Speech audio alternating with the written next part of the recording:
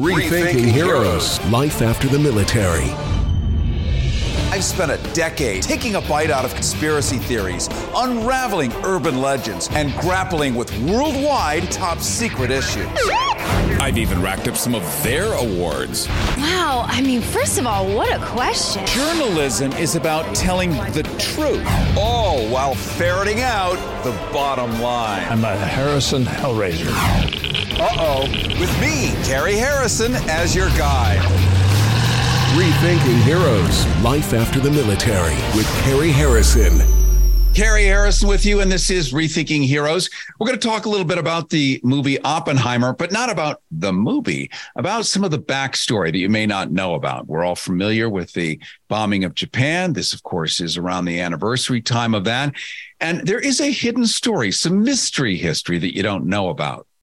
We're going to be talking in just a moment to Thomas Reifer. He is a professor of sociology at the University of San Diego and an associate fellow at the Transnational Institute. And he worked closely with Daniel Ellsberg, a frequent guest here, as you know. And Ellsberg's last book was The Doomsday Machine, Confessions of a Nuclear War Planner. And he had plenty of insight into that because that's exactly what he was doing. Professor Reifer has pointed out that the film Oppenheimer raises so many important issues, none more urgent than the vast increase in destructive power that came with the making of atomic and then thermonuclear weapons. The later hydrogen bombs, which we're all familiar with today, were 1,000 times more powerful than those dropped largely on civilians at Hiroshima and Nagasaki. Yet, even earlier, the powers that be went ahead with the bomb project, despite concerns, this is important, that it might ignite the atmosphere and destroy the world. Some have tried to discount this risk in reviews of the film, which many of you have now seen. Yet, as Daniel Ellsberg back in 2018 showed in The Doomsday Machine, his book, the uncertainties at the time were quite real because, frankly, none of this had ever been invented before. Heavy water experiments were new. All of it was new. And the dropping of it and what would happen was new. Let me introduce Professor Thomas Reifer. I want to welcome you to Rethinking Heroes. Thank you. Pleasure to be here. And you're one of our heroes because it takes a lot of brave people to show us the parts of history that are conspicuously missing from school. Like, I wasn't taught this. Why? Because, well, it's going to kind of ruin it, isn't it? And this is why you're here as a brave person to help us understand the fuller picture. Let's talk a little bit about these atomic weapons and the secret that I mentioned earlier. What was that for people? There was real concern about atmospheric ignition, and recently the media has tried to discount it and say, there was no real chance of it. But the fact is that Enrico Fermi, who was a physicist, the leading experimental physicist, thought it was quite real. Hans Bethe was more skeptical about it. But in the film, it shows that this idea that it was zero, they hadn't thought it was zero. They said it was close to zero. But when you're talking about something like destroying the world, as Leslie Groves said in the film, it would be nice for it to be zero. So the fact is that this was a real concern, and the scientists going ahead with it was a kind of certain testing of humanity, which helped inaugurate the nuclear age and then the thermonuclear age, as you mentioned. But specifically, this is left out of the film. The Bravo test on March 1, 1954, about a month and a half before the hearings, was 15 megatons. That was approximately 1,000 times larger than the 15 kiloton bomb that was dropped on Hiroshima. And we're looking at something that had never been done before. We had dropped all sorts of bombs all over Germany, all over Japan at the time.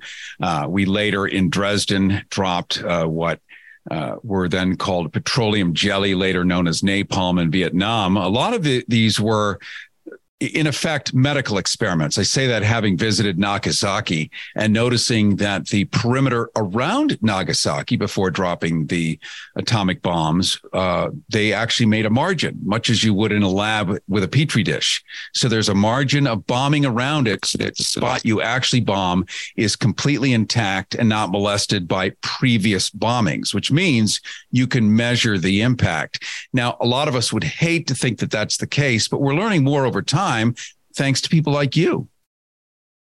Yes, in fact, sadly, it was the case. And one of the limitations of the Oppenheimer film, and I'm not a filmmaker, and I'm a big Christopher Nolan fan, is that it shows no none of the people at Hiroshima and Nagasaki. It really doesn't. That's something that you have to conjure, and hopefully it will be a basis for studying it, because the thermonuclear age gets us to an age in which the bombs that were dropped on Hiroshima and Nagasaki are the trigger for thermonuclear bombs. And that's an indication of just how much more powerful the thermonuclear bombs are, which are expressed not in kilotons, thousands of tons of TNT, but millions of tons of TNT, which poses a threat to human civilization that is as great as that of catastrophic climate change. We're talking right now to Professor Thomas Reifer. He is a professor of sociology at the University of San Diego and an associate professor at the Transnational Institute. He worked closely with Daniel Ellsberg, whose book, The Doomsday Machine: Confessions of a Nuclear War Planner, laid out so much of this stuff. Carrie Harrison with you. This is Rethinking Heroes, rethinkingheroes.com. Don't forget, you can get our free newsletter simply by going to rethinkingheroes.com, and we'll include a transcript of this conversation, plus some of the behind the scenes stuff. Now, Professor, I remember having read Gore Vidal voluminously as a kid, my particular perversion, other than watching C-SPAN. And in that, he talked about how the Japanese were actually mid-surrender by the time we had dropped these two bombs. Not, of course, Oppenheimer again. But that sort of tells the story of what might have been going on. It was his, he postulated, Gore Vidal did, that we had spent so much money creating the Manhattan Project, Fat Man and Little Boy, billions at the time, that you can't just spend all that money and then not do anything with it.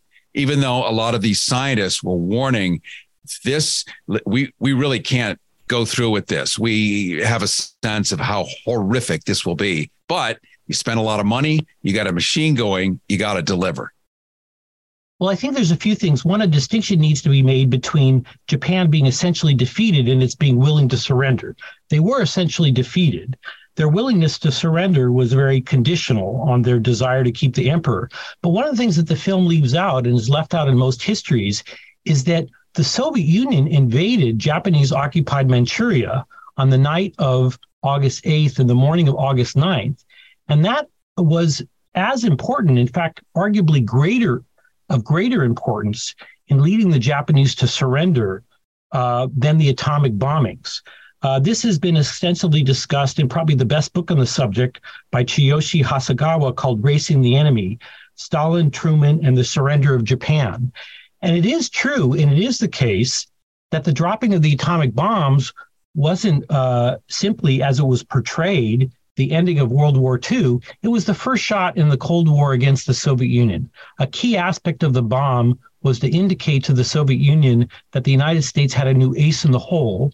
And this was thought of as the winning weapon, and its use was contemplated extensively in the Cold War, including in the very month that Oppenheimer had his security hearing in the context of the French defeat, impending defeat at Dien Bien Phu in 1954. Yes, it's interesting how we had various generals famously talking about now we really have to go after the Russians, even though World War II isn't quite concluded. But knowing that the Soviet Union at the time and knowing that we were dealing with Stalin, that a message had to be sent because they were clearly going to be the next one that we had to deal with. And what is more mafia-like than to explode something that no humans have ever seen before with such chaotic, destructive power that it boggles the imagination? That's going to tell your potential enemy, stand down. But it didn't, did it? That potential enemy said, oh yeah, watch this. Just as predicted. One of the things that the film doesn't go into, but is important for viewers to know, is that the Bravo test in March 1, 1954, spread radioactive poison over a large swath of the Earth, including the famous Lucky Dragon fishing boat. And when the fishermen came back to Japan in the middle of March, they were soon after diagnosed with radioactive poisoning. One of them died in September, and this helped to inaugurate a global anti-nuclear movement and a real discussion about the bomb. So even though the film ends on a very pessimistic note, it's important to remember that we've had these waves of anti-nuclear movements recently there hasn't been much of one, but one can hope that with the appearance of the film, a revived one will be in development.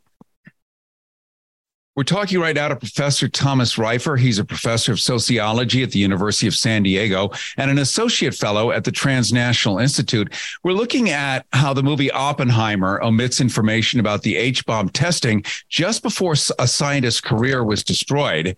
And let's talk a little bit about why would you destroy a scientist's career? Isn't he there to make this happen for you?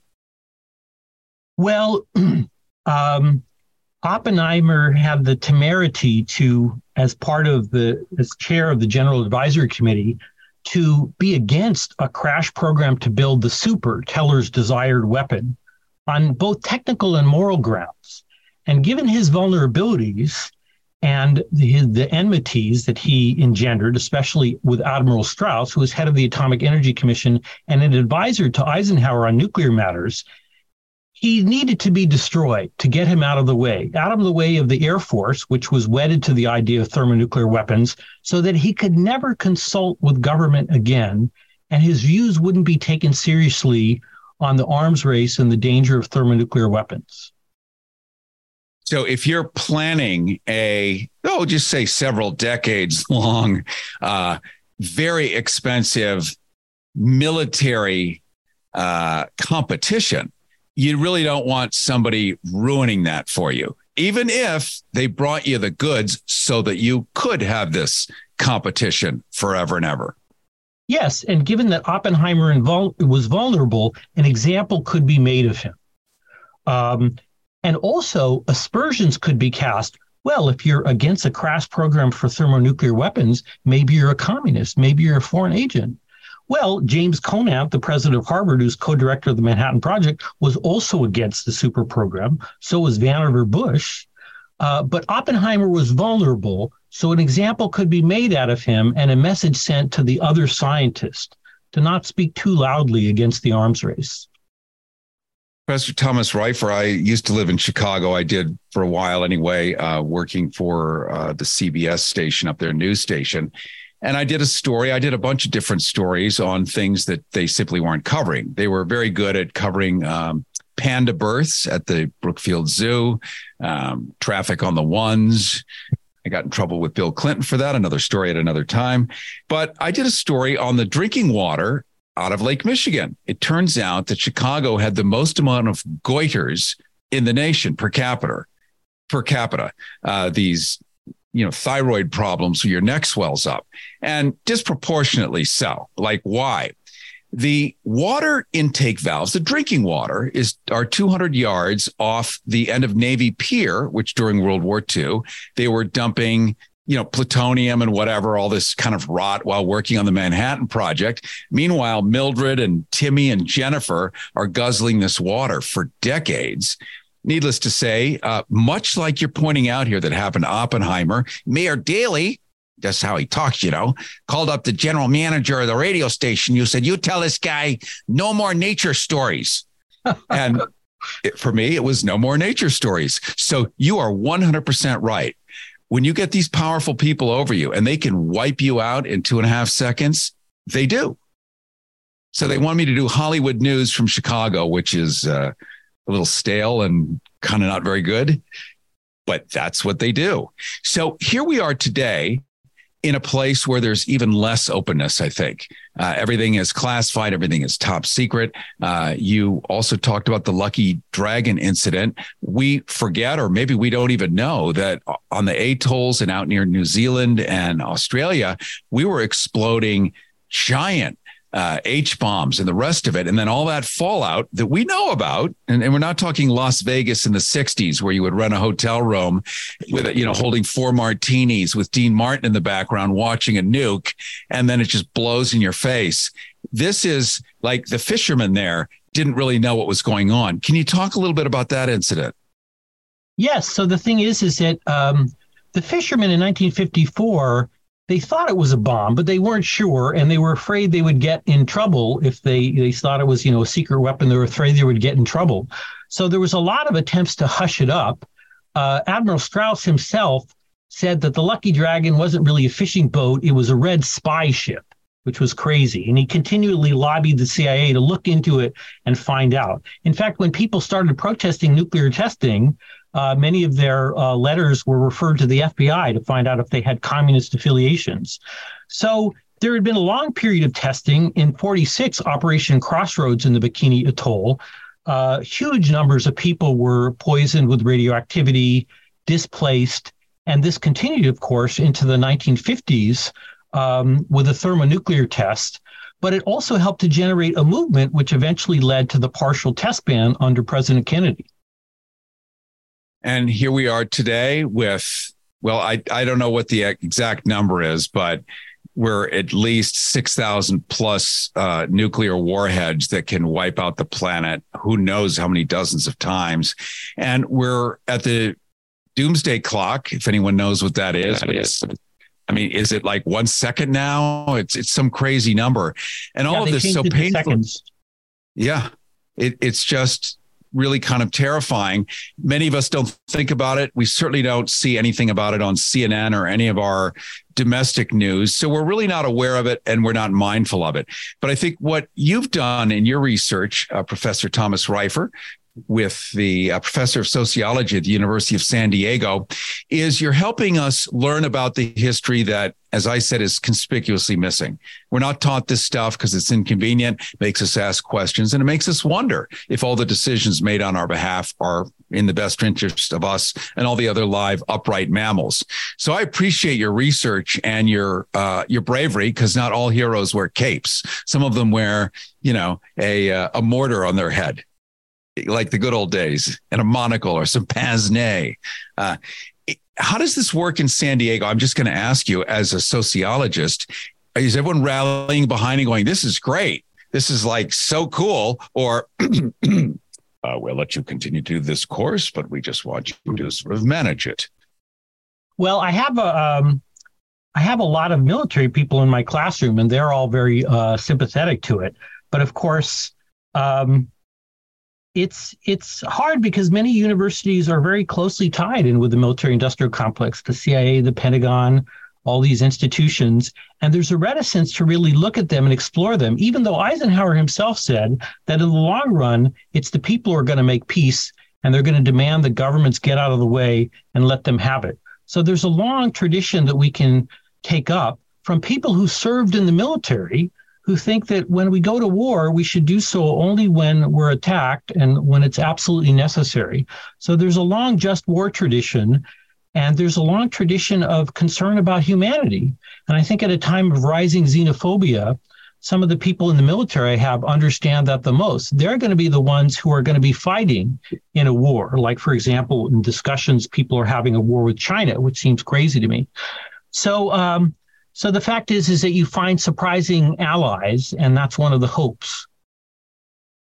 What a great way to end. And I hadn't considered that, but it makes so much sense. At the end of the day, who's actually going out on the field to deal with this? Not me. I can vote yes on TV. I can run around. I can eat my ice cream and vote for horrible people and figure that it's just handled. But at the end of the day, I do have friends. I spend a lot of time in Tampa Bay, where MacDill Air Force Base is.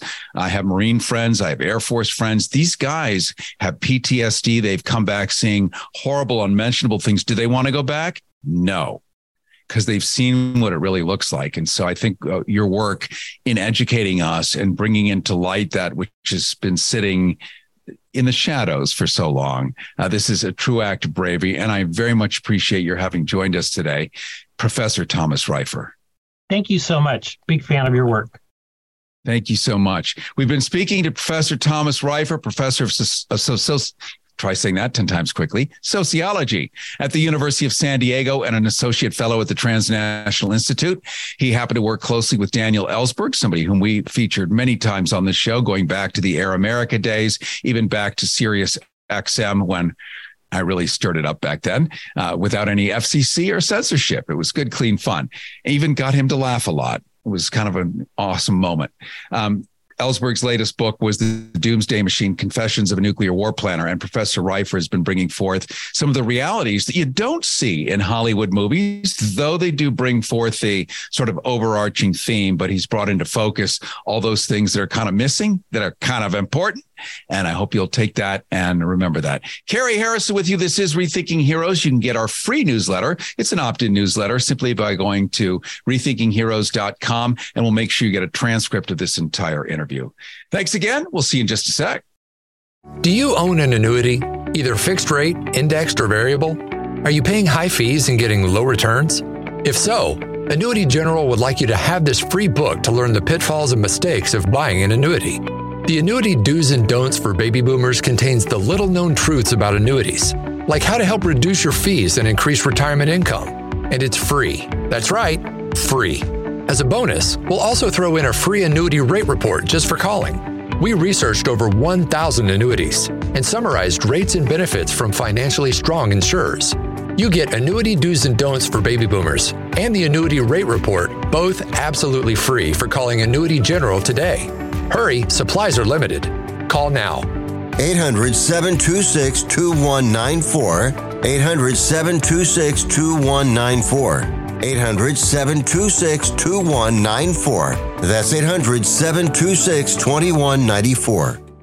Life can be full of risks. One thing you shouldn't take a risk with ever is your family's health insurance. If you're self-employed or you now need affordable health insurance, you need to make this free call right now and see how the Health Insurance Helpline can help you get it. We specialize in helping the self-employed and people just like you that need affordable health insurance to get it. We have short and long-term health insurance plans, and some even cover dental, vision, and prescription drugs. Don't take a risk with your family's health insurance. It's not worth it. If you're self-employed or now need affordable health insurance, call right now and learn for free how to get it. Listen, affordable health insurance plans for everyone just like you are a free phone call away. So give us a shout right now. 800-478-4170. 800-478-4170. 800-478-4170. That's 800-478-4170.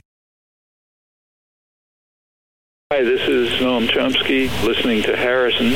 Both science and industry work together under the direction of the United States Army, which achieved a unique success in an amazingly short time. What has been done is the greatest achievement of organized science in history. The voice of President Harry S. Truman in 1945, after dropping 2 nuclear bombs on Japan. On this anniversary of the atomic bombings of Hiroshima and Nagasaki, we might do well to remember technology that could destroy countries and civilization and foreclose our human future.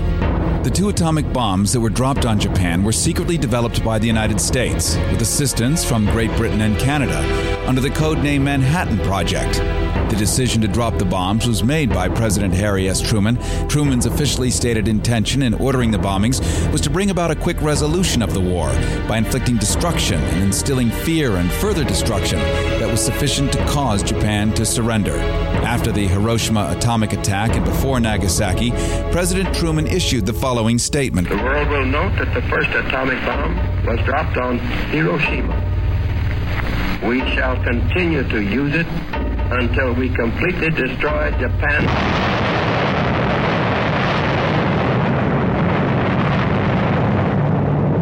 Dr. Strangelove Report. Hiroshima was chosen as a target because it had not suffered damage from previous bombing raids, allowing an ideal environment to measure the damage caused by the atomic bomb. The population of Hiroshima was approximately 255,000. At 8:15 a.m., the nuclear bomb called Little Boy was dropped over the central part of the city.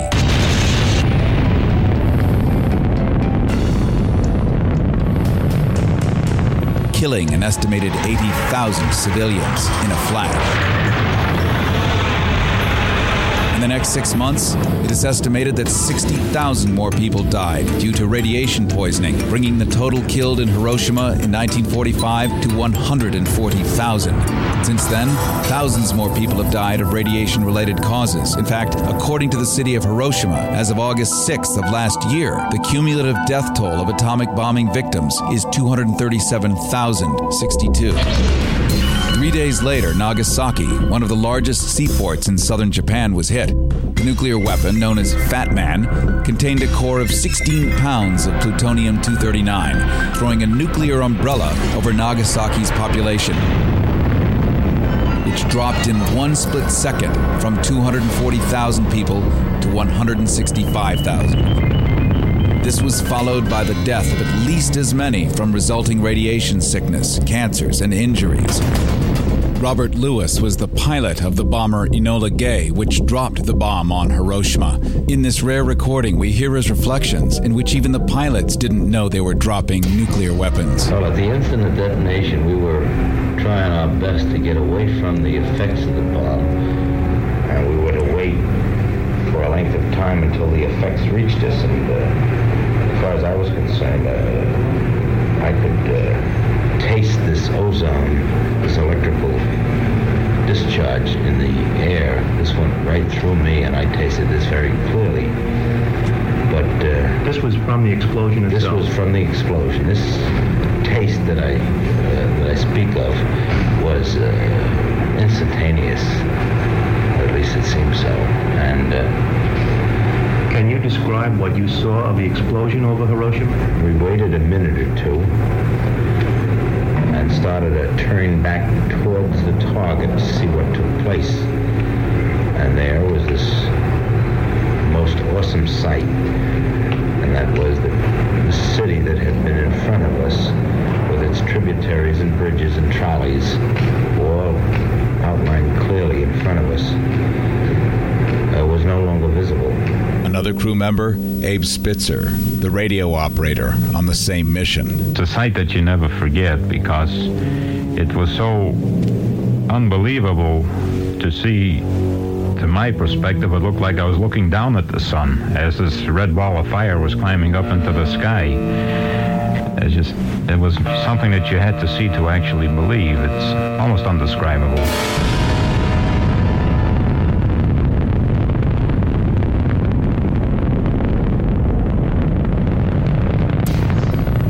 Listening to Harrison on the Edge. The scope and extent of the devastation testify more eloquently than anything else to the enormous destructive power of the new bomb. 90% of the 75,000 buildings and dwellings in the city were completely destroyed by blast and fire. In the exclusive Sundance documentary, Original Child Bomb, voices of several atomic bomb survivors are heard. He called for me 3 times, but I couldn't free myself from the rubble. I said to him, "Mommy is coming, so hang on." But I didn't hear his voice again. People were fleeing the burning city. They threw themselves into the river. As they drank the dirty water, they drowned head first. I saw so many corpses drifting in the water. Countless bodies came floating. I couldn't bear to look. People without heads, people without arms, people with their guts hanging out, without eyes. Their skin was peeled off, hanging from their fingertips. In 1962, Nobel laureate and British philosopher Lord Bertrand Russell spoke of the bomb and of what atomic bomb creator Albert Einstein had revealed to him, as can be heard here in this rare Pacifica archive.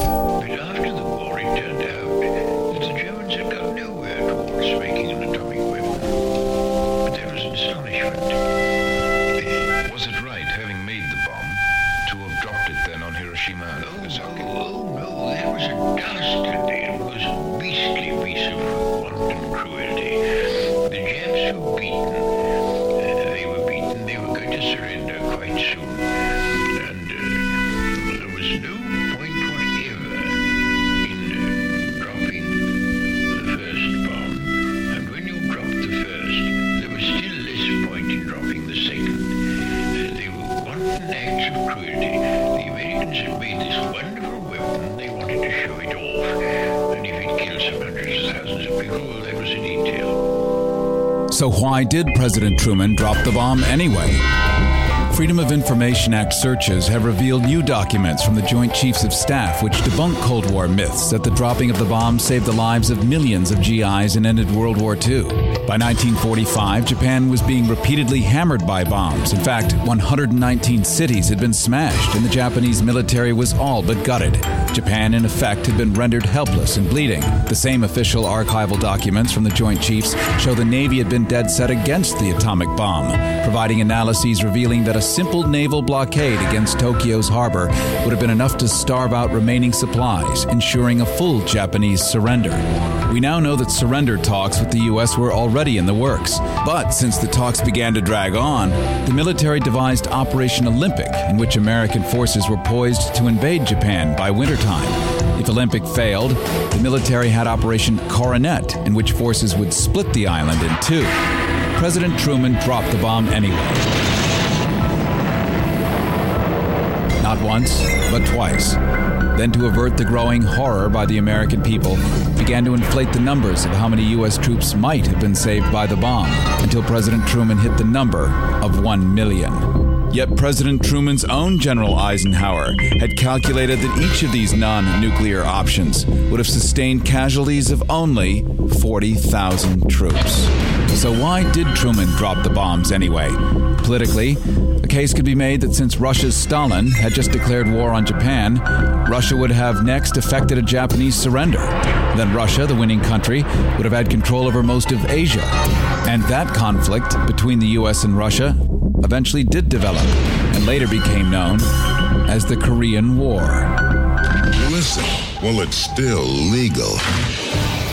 Rethinking Heroes with Carrie Harrison. RethinkingHeroes.com. Do you own an annuity, either fixed rate, indexed, or variable? Are you paying high fees and getting low returns? If so, Annuity General would like you to have this free book to learn the pitfalls and mistakes of buying an annuity. The Annuity Do's and Don'ts for Baby Boomers contains the little-known truths about annuities, like how to help reduce your fees and increase retirement income. And it's free. That's right, free. As a bonus, we'll also throw in a free annuity rate report just for calling. We researched over 1,000 annuities and summarized rates and benefits from financially strong insurers. You get Annuity Do's and Don'ts for Baby Boomers and the Annuity Rate Report, both absolutely free for calling Annuity General today. Hurry, supplies are limited. Call now. 800-726-2194. 800-726-2194. 800-726-2194. That's 800-726-2194. Life can be full of risks. One thing you shouldn't take a risk with ever is your family's health insurance. If you're self-employed or you now need affordable health insurance, you need to make this free call right now and see how the Health Insurance Helpline can help you get it. We specialize in helping the self-employed and people just like you that need affordable health insurance to get it. We have short and long-term health insurance plans, and some even cover dental, vision, and prescription drugs. Don't take a risk with your family's health insurance. It's not worth it. If you're self-employed or now need affordable health insurance, call right now and learn for free how to get it. Listen, affordable health insurance plans for everyone just like you are a free phone call away. So give us a shout right now. 800-478-4170. 800-478-4170. 800-478-4170. That's 800-478-4170. Preventing truth decay. Rethinking Heroes with Carrie Harrison. RethinkingHeroes.com. Carrie Harrison with you, and this is Rethinking Heroes, RethinkingHeroes.com.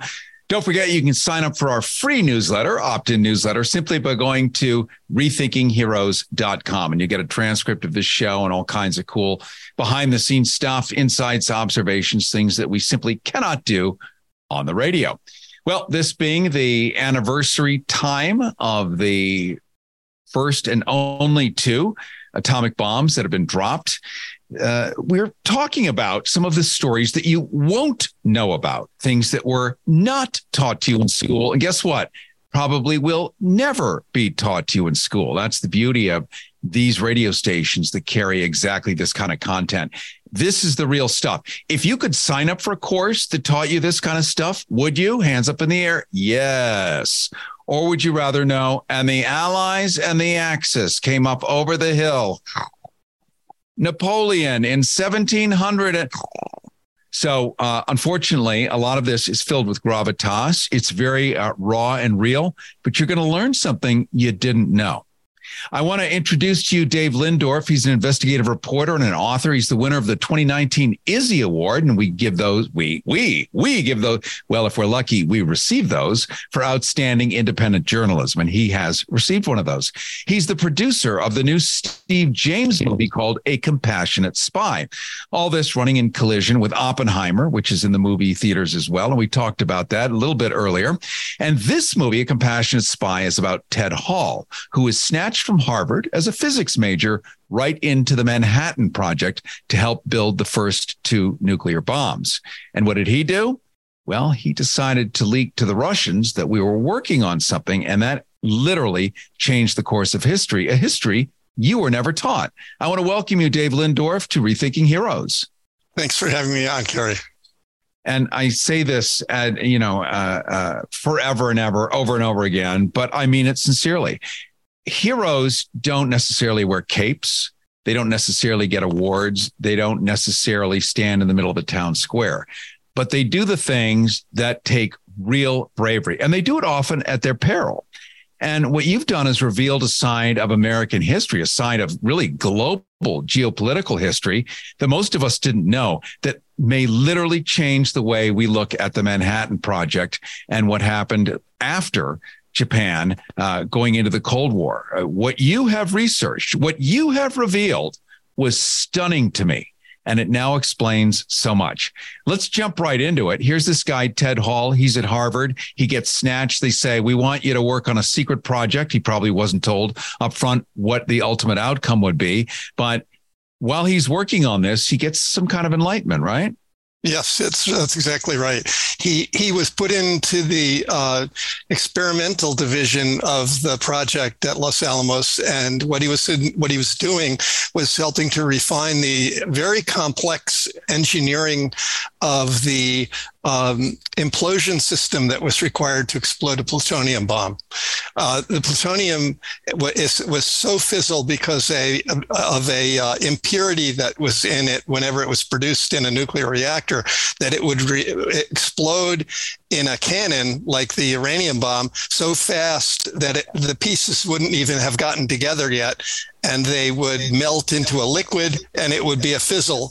So it might destroy a city block, but not a city.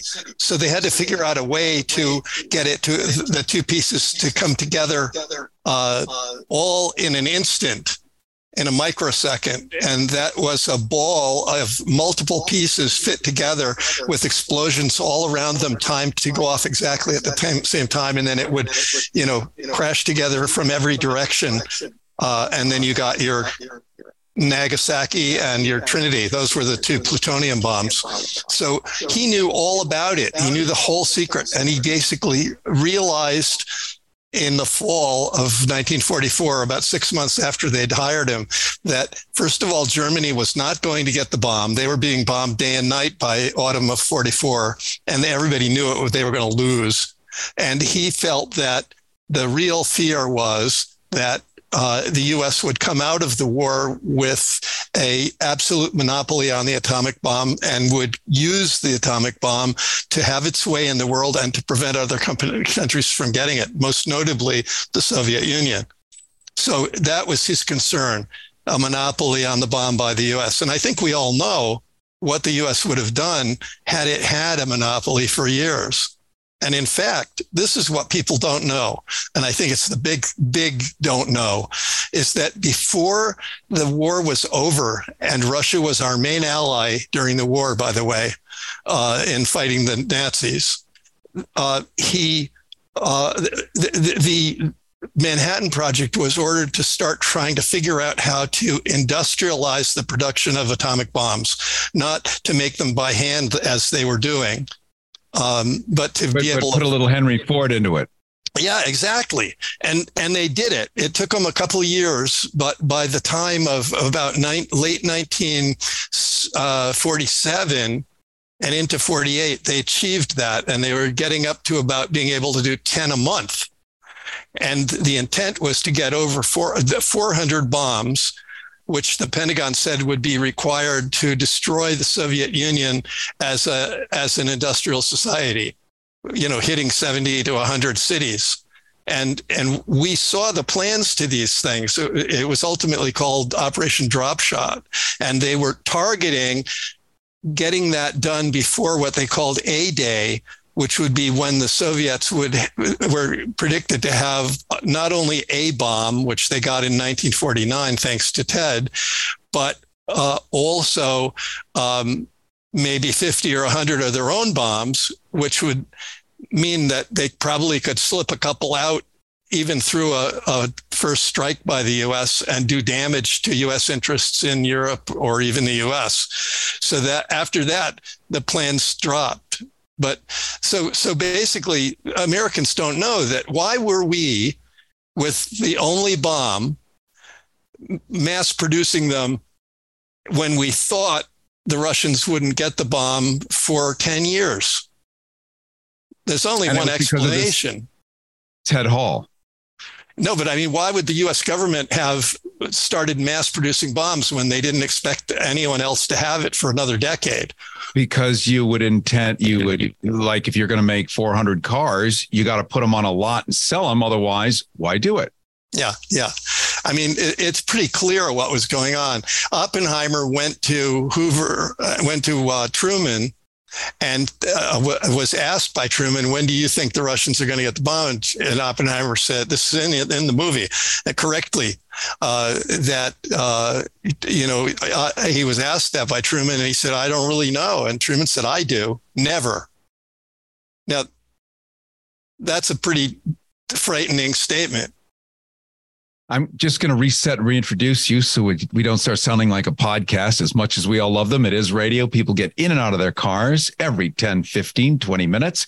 We're talking right now to Dave Lindorf, investigative reporter and author. He's the winner of the 2019 Izzy for outstanding independent journalism. He's also a producer of the new Steve James movie called A Compassionate Spy. And we're talking really about Ted Hall, not a character that you see on any of these Manhattan Project TV series on the History Channel or anywhere else. You don't see him in the movies. He is deleted. He never happened, never existed. And here we have Dave Lindorf finding out the true story of this guy who did something who many of us would not think particularly heroic, which is to tell the Russians, the Soviets at the time, this is during the Truman administration, that the U.S. is building bunches of these things like a factory, atomic bombs. But the outcome is, I think, what we would call mutually assured destruction, or MAD. Wasn't that the point of Ted Hall? Not that he loved the Russians or cared about the Soviets. I mean, that's a tough one, especially in today's world. But he did it so that we wouldn't use them if somebody else had them. Otherwise, as you pointed out, if we're mass producing them, that means that there would have been an attempt to go and drop 400 nukes on Soviet Russia, which is part of what your research has brought forth. Yeah, that's right. There are documents that Ellsberg also documented this in the 50s, that there were these actual war plans to completely annihilate not only Russia, but China, North Korea, Vietnam, and the eastern captive countries of Eastern Europe. Unbelievable. They even were targeting East Berlin, as though you could drop a bomb on East Berlin and not destroy West Berlin. So pretty crazy. Yeah, Checkpoint Charlie, that'll stop it. Yeah, exactly. That stopped the radiation. The thing that I think is fascinating about Ted is that, first of all, he volunteered to be a spy. He never got paid a penny. He did this at a time also, and which Americans also don't know. Russia was our main ally. Their Red Army was chewing up by 1944, the best troops and equipment that the Germans had.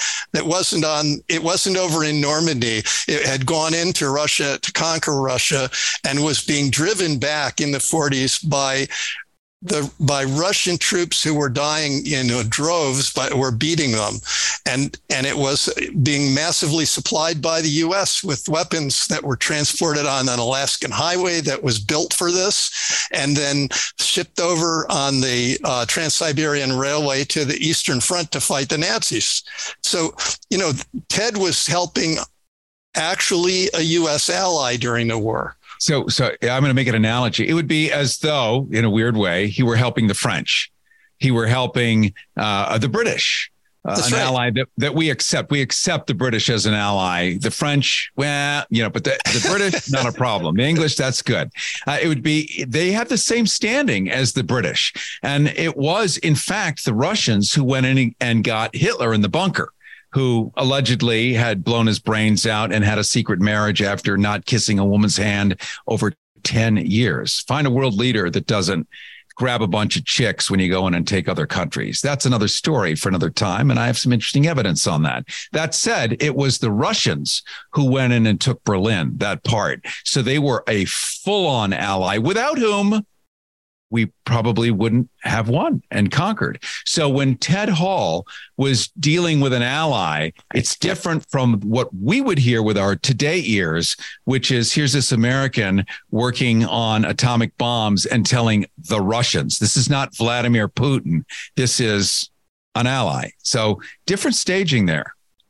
Yeah, I mean, it was Stalin. And Ted actually said years later, and it's in the film, if he had known that all the horrible things being said about Stalin were true, he probably wouldn't have had the stomach to do what he did. However, he said in retrospect, looking back, he thinks that the young person he was at the time did the right thing. That's a complicated thought process, but I think he's correct. I mean, and people should remember that it's been 78 years since Nagasaki, and there's been no additional use of a nuclear weapon. We've come close, but there's been no additional use of a nuclear weapon in 78 years. With all these nuclear weapons we have around the world, they haven't been used because of MAD. Listen, well, it's still legal. Rethinking Heroes with Carrie Harrison. RethinkingHeroes.com. High fees and getting low returns? If so, Annuity General would like you to have this free book to learn the pitfalls and mistakes of buying an annuity. The Annuity Do's and Don'ts for Baby Boomers contains the little-known truths about annuities, like how to help reduce your fees and increase retirement income. And it's free. That's right, free. As a bonus, we'll also throw in a free annuity rate report just for calling. We researched over 1,000 annuities and summarized rates and benefits from financially strong insurers. You get Annuity Do's and Don'ts for Baby Boomers and the Annuity Rate Report, both absolutely free for calling Annuity General today. Hurry, supplies are limited. Call now.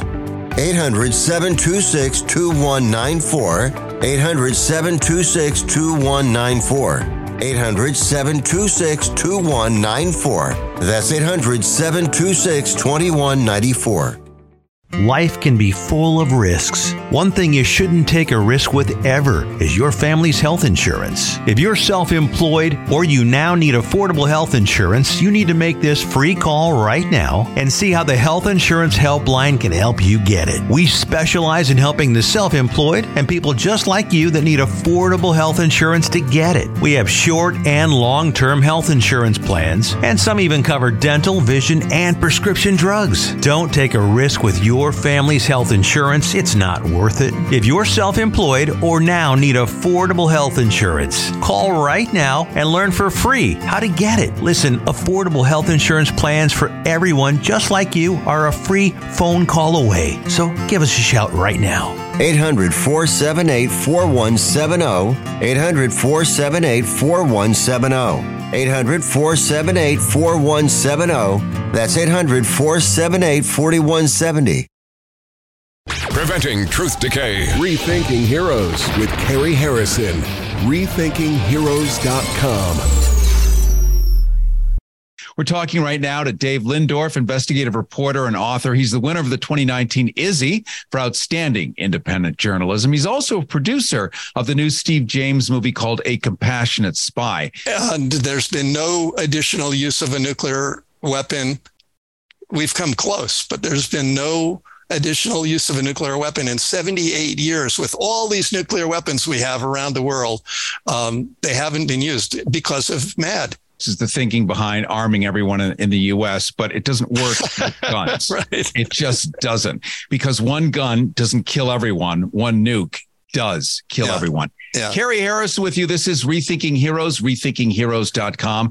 Don't forget to sign up for our free newsletter at rethinkingheroes.com. And we're going to get you a transcript of this interview, plus some of the behind the scenes stuff we can't squeeze onto radio. We're talking to Dave Lindorf. He's an investigative reporter and author, winner of the 2019 IZZY. That's the award given to outstanding independent journalists. He's also the producer of the new Steve James movie called A Compassionate Spy, running in tandem with Oppenheimer. So theaters. And it's all about Ted Hall. This movie, A Compassionate Spy, Ted Hall snatched from Harvard as a physics major and taken into the Manhattan Project to create the atomic bombs, and then decided to leak to an ally.